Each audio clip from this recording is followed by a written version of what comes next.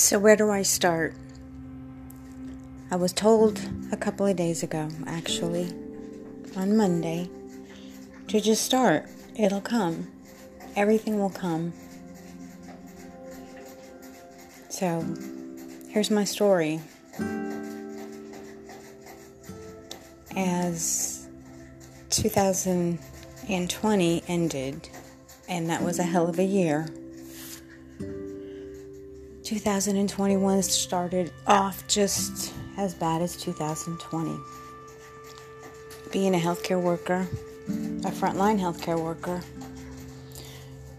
who has her own chronic illnesses. I've battled cancer twice. That'll come at a later time. The reason I'm trying to start a podcast, I don't think that we as healthcare workers are trained to do anything like we've done. Rules were broken. It's crazy to think about it. And here we are in the beginning of a fourth phase of COVID-19. I'm such a patient advocate that it hurts my heart at times when a person makes themselves a DNR, DNI, do not intubate, do not resuscitate. When they make that choice, we should honor it, and we don't. We as healthcare workers want to do our very best, and our very best is to save a life. But sometimes we forget that that life is a person. That person has feelings. That person has thoughts. That person has emotions.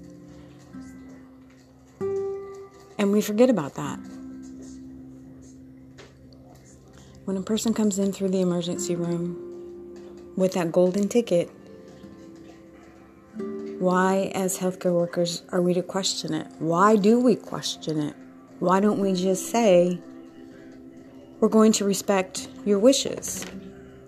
But instead, we say, it's only going to be temporary. We can fix this. We can change this. We can reverse this. It's only going to be temporary. I'm not God. I can't tell you something's going to happen if it's not my timeline. I'm not the one who writes the story.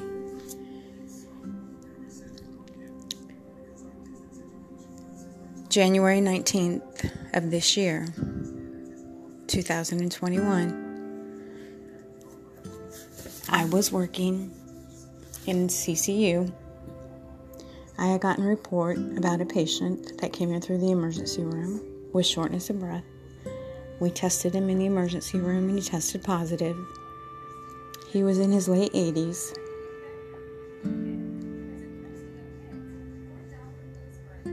When I got the report was he came in as a DNR, DNI, but said physician decided to ask him over and over and over and over and over and over throughout the night,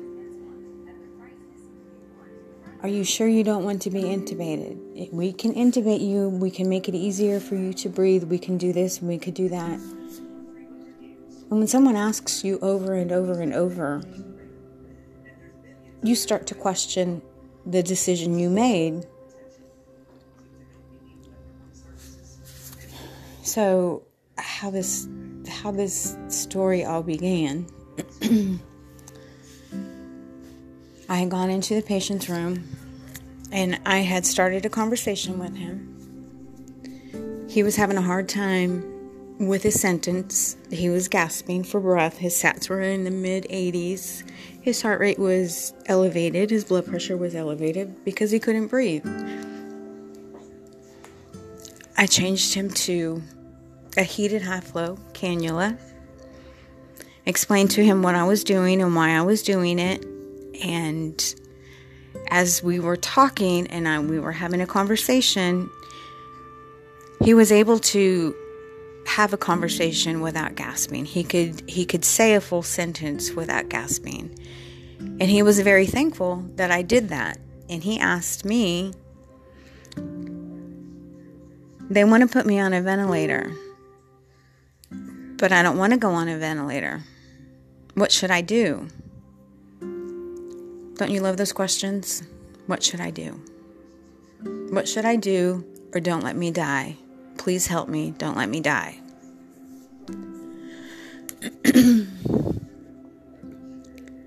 When I had walked out of the room, I told the nurse what had happened and that we made progress with the high flow. Granted, he was on 60 liters and 100%, and his sats were 89-90, but everything else had stabilized. His heart rate came down, his blood pressure came down, his respiratory rate came down, and his sats went up.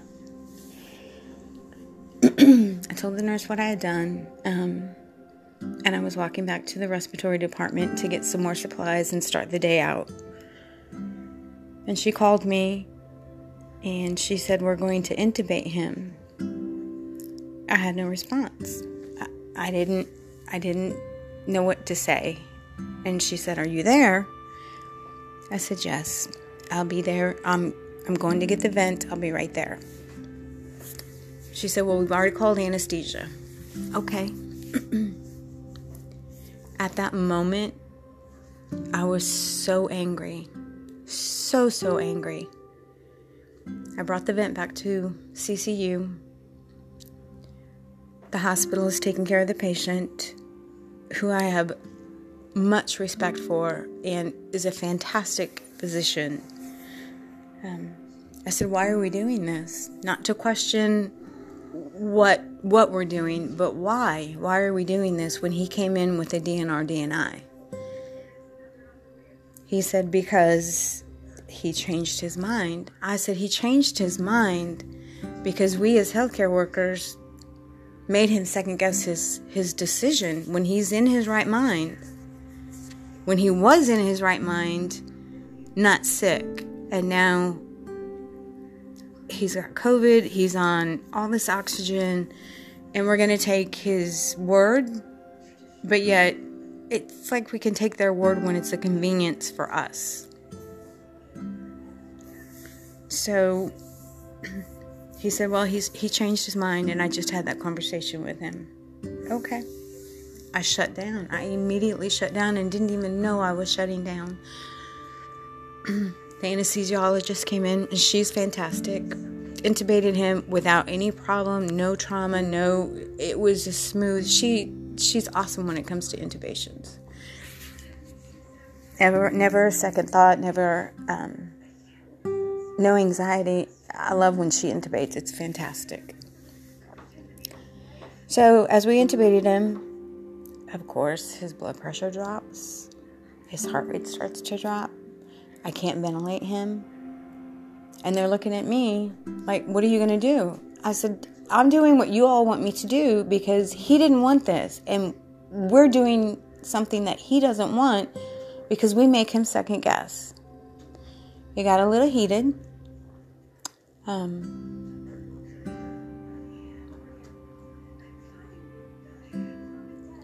I put him in pressure control. Nothing else was working. I love pressure control. It took me a good hour to get him stabilized, respiratory-wise, when before we intubated him, he was stable. He was a stable COVID patient. We've learned by this time that you intubate them, they die. If you don't intubate them, they possibly die. So the fact that we took that choice and that dignity away from that patient when it came to the way he wanted his life to end brought me right back to the reason I made myself a DNR/DNI. I did that in 2018. I was diagnosed for the second time with cancer. Squamous cell in my head and neck. I had it on the base of my tongue. They had told me I had 6 months or less, and I totally panicked. I made some choices and decisions, and I've got everything, I got my will together. I got my medical POA, my financial POA. I've got all that situated. And all I can think of is my kids wouldn't know what to do. That's why I have somebody outside of my family as my medical POA. I've been a respiratory therapist for a long time. I've seen a lot of things. And I know what I want and what I don't want. And I do not want to be on a ventilator. And I do not want someone jumping on my chest to give me quantity of life and not quality of life. I've been diagnosed with squamous cell.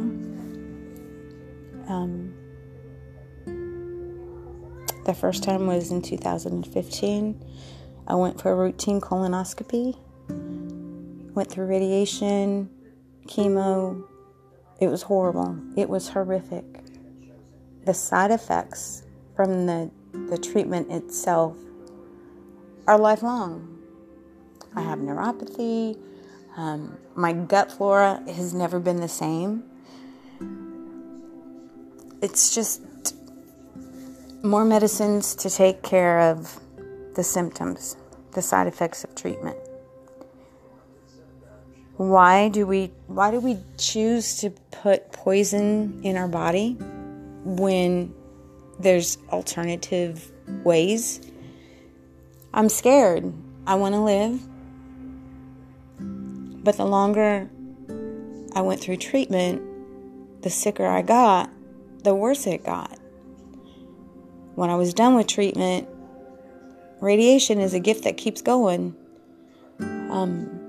The side effects don't end until about 2 months after radiation is finished. Radiation keeps radiating for 2 months after you're done. So I have to put this poison with chemo and this radiation that gives me a 3rd-degree burn from the outside in. And I knew at that time I didn't want anything. I didn't want. I never really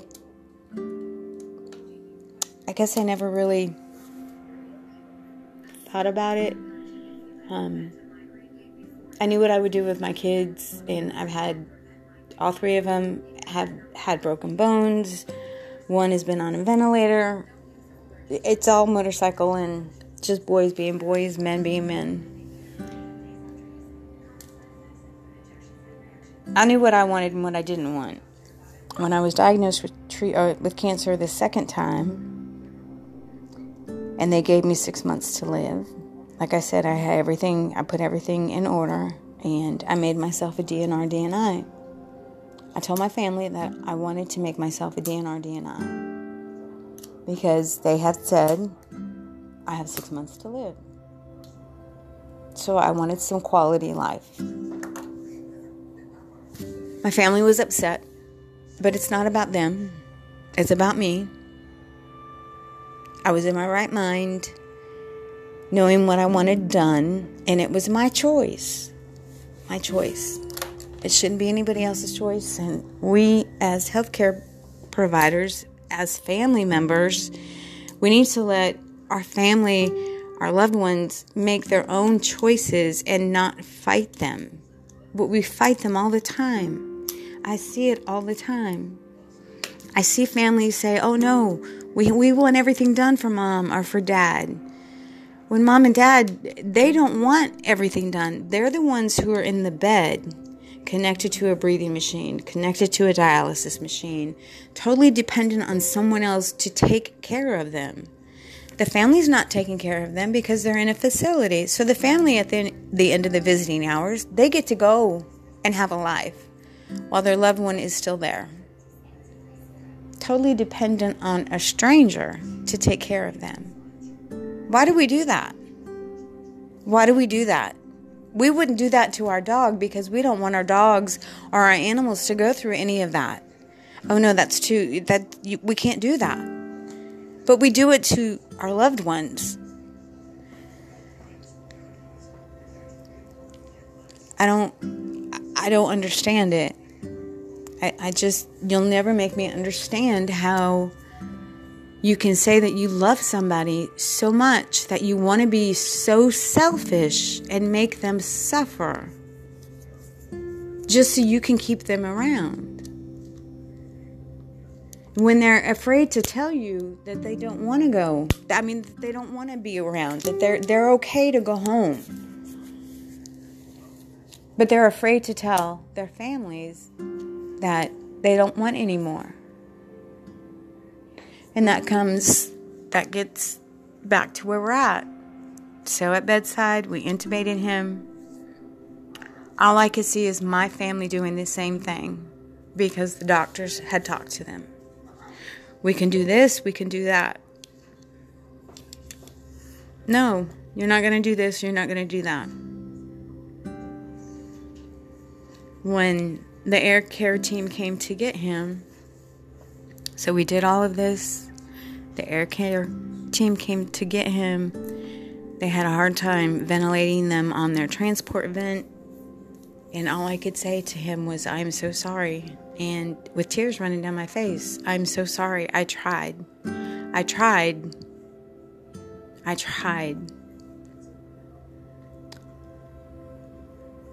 Once he left the room, I had to clean up my equipment. I closed the door. As I started to clean the high-flow equipment and the ventilator, I got so mad. I started crying, and I just yelled. And the nurse, she opened the door. She's like, "Are you okay?" I said, "I just need a minute. Just close the door. I'm fine. And I cried. And I asked God, why? Why? What didn't I say? What didn't I do? What could I have said? What could I have done to help him more?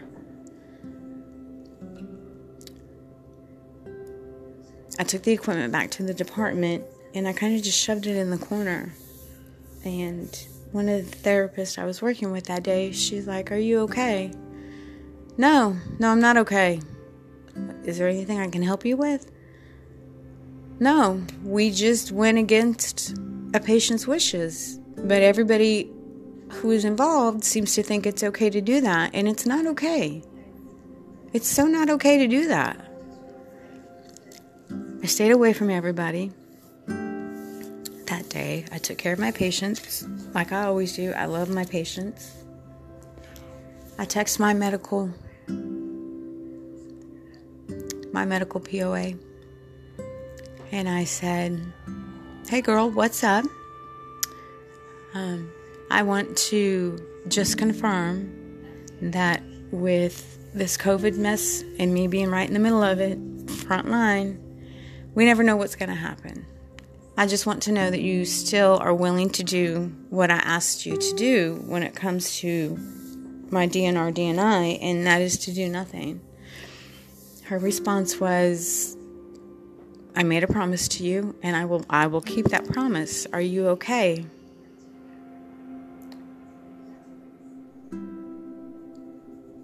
No, I'm not okay, but I'll be okay. And as the day went on,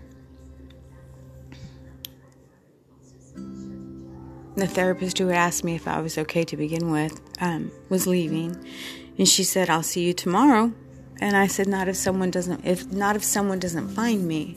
She's like, what? I said, never mind. I finished the day. I clocked out. I got into my car. I drove home like I normally do.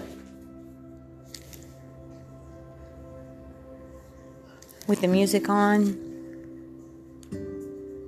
and just decompressing. When I got home, I let my dogs out like I normally do. And you heard the dog, one of the 3. I came back in the house. I fed them like I normally do. Fed the cats like I normally do. Ate my bowl of cereal like I normally do. Turned the TV on. Watched a couple of shows. Turned the TV off. And I went into the bedroom. The dogs jumped on the bed. I turned to them, gave them kisses, and said, I love you. Someone will be here tomorrow to check on you, and you're going to be fine. I sat on the side of the bed. I put my glass of water down. I got up again. I got my DNR and my will out. My DNR golden ticket and my will. I put it on my nightstand. I proceeded to open a bottle of oxycodone, a bottle of Xanax, a bottle of Ambien, a bottle of gabapentin, and a bottle of, I can't remember what it was, to be honest with you. My mind is just, I took 8 handfuls. I would go from bottle to bottle to bottle, fill my palm up, take that. Go to the next bottle, do the same thing. I figured 8 handfuls of the medicine that I took, I wouldn't be here. So after I took all the medicine, I took another sip of water. I looked at the dogs and I said, it's time to go to bed. So, turned everything off and we went to sleep. Well, I didn't show up for work. The therapist who had asked me if I was okay wanted to know what I had said about the comment that I had made. She called our director and said, there's something wrong. She's not here. He's like, what do you mean? She's not here and I know there's something wrong. She's not answering her phone. I know something's wrong. So the director came into work and he has all of our information stored in his office, our address, our phone number, emergency contact, all of that.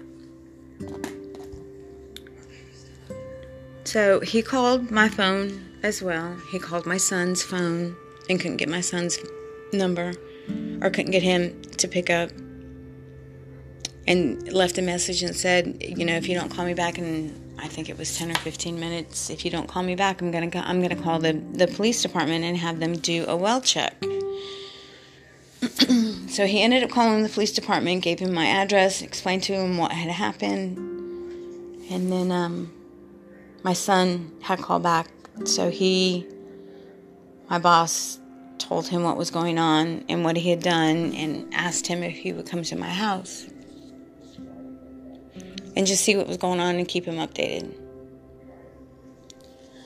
The police were at my house. They heard the dogs. My son pulled up and they said, do you have a key and can you contain the dogs? And he said, yeah, I'll get the dogs. I'll contain the dogs. So they let my son open the door.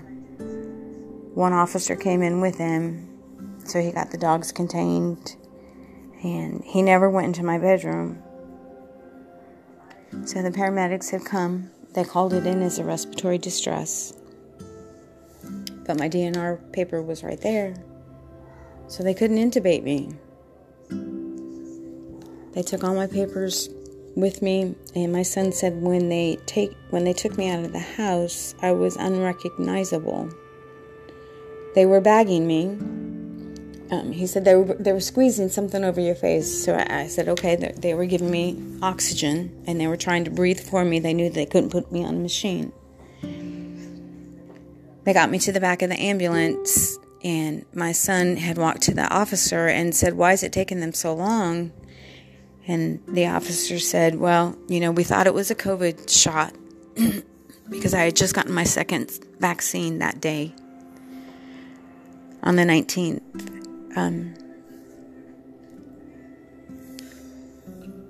But the paramedics are saying it's not the COVID, and they were giving me Narcan. They had given me 2 doses of Narcan to get me to wake up. I didn't wake up. So they took me to the hospital. They asked, "Where do you want us to take her?" And my son's like, I don't know. Just take her someplace. I don't know. Where did she have her last cancer treatments? Where did she have her last radiation and her chemo? She still has her port in. That was at Baptist. The first time was at